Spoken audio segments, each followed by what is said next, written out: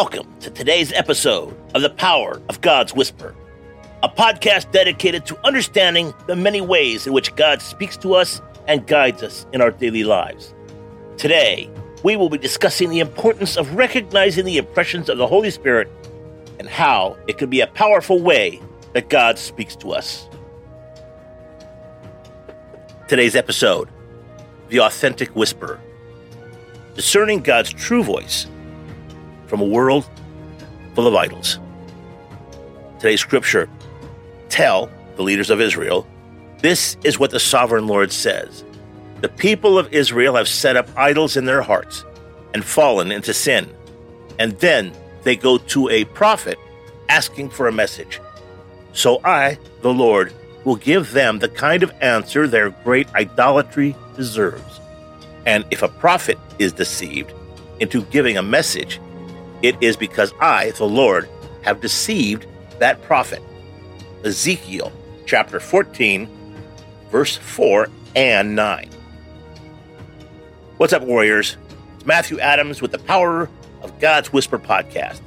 In a world bombarded with countless voices, distractions, and potential idols, how do we know we're getting and hearing the true voice of God? Seeking God's voice amid the chaos requires not just a keen ear, but a pure heart. Because a heart swayed by idols and desires is like a broken antenna. It might pick up signals, but they're often the wrong ones. The warning in Ezekiel is crystal clear. God does not reward idol worship with authentic guidance. Quick note about verse 9. This verse and its surrounding context emphasizes the seriousness of idolatry and the importance of faithfulness to God. In the chapter, some of Israel's elders come to the prophet Ezekiel, but God reveals that these elders have idols in their hearts. God then lays out a series of judgments against those who engage in idolatry, including those who consult false prophets.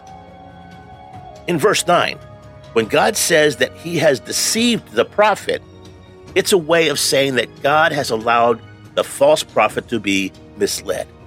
The understanding is that if a prophet chooses to speak falsely or promote idolatry, God might let him be deluded.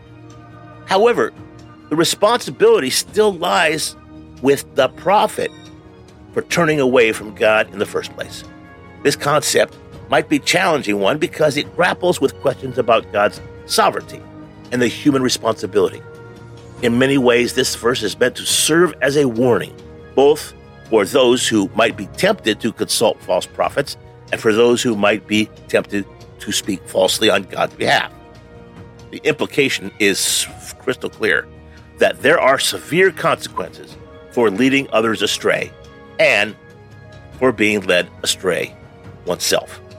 Now, real quick, at point number 1, understanding the gravity of idolatry. Idols aren't just ancient wooden statues.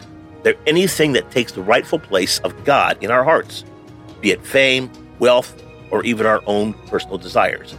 They distort our spiritual reception. An idol-clouded heart will always struggle to distinguish God's genuine voice.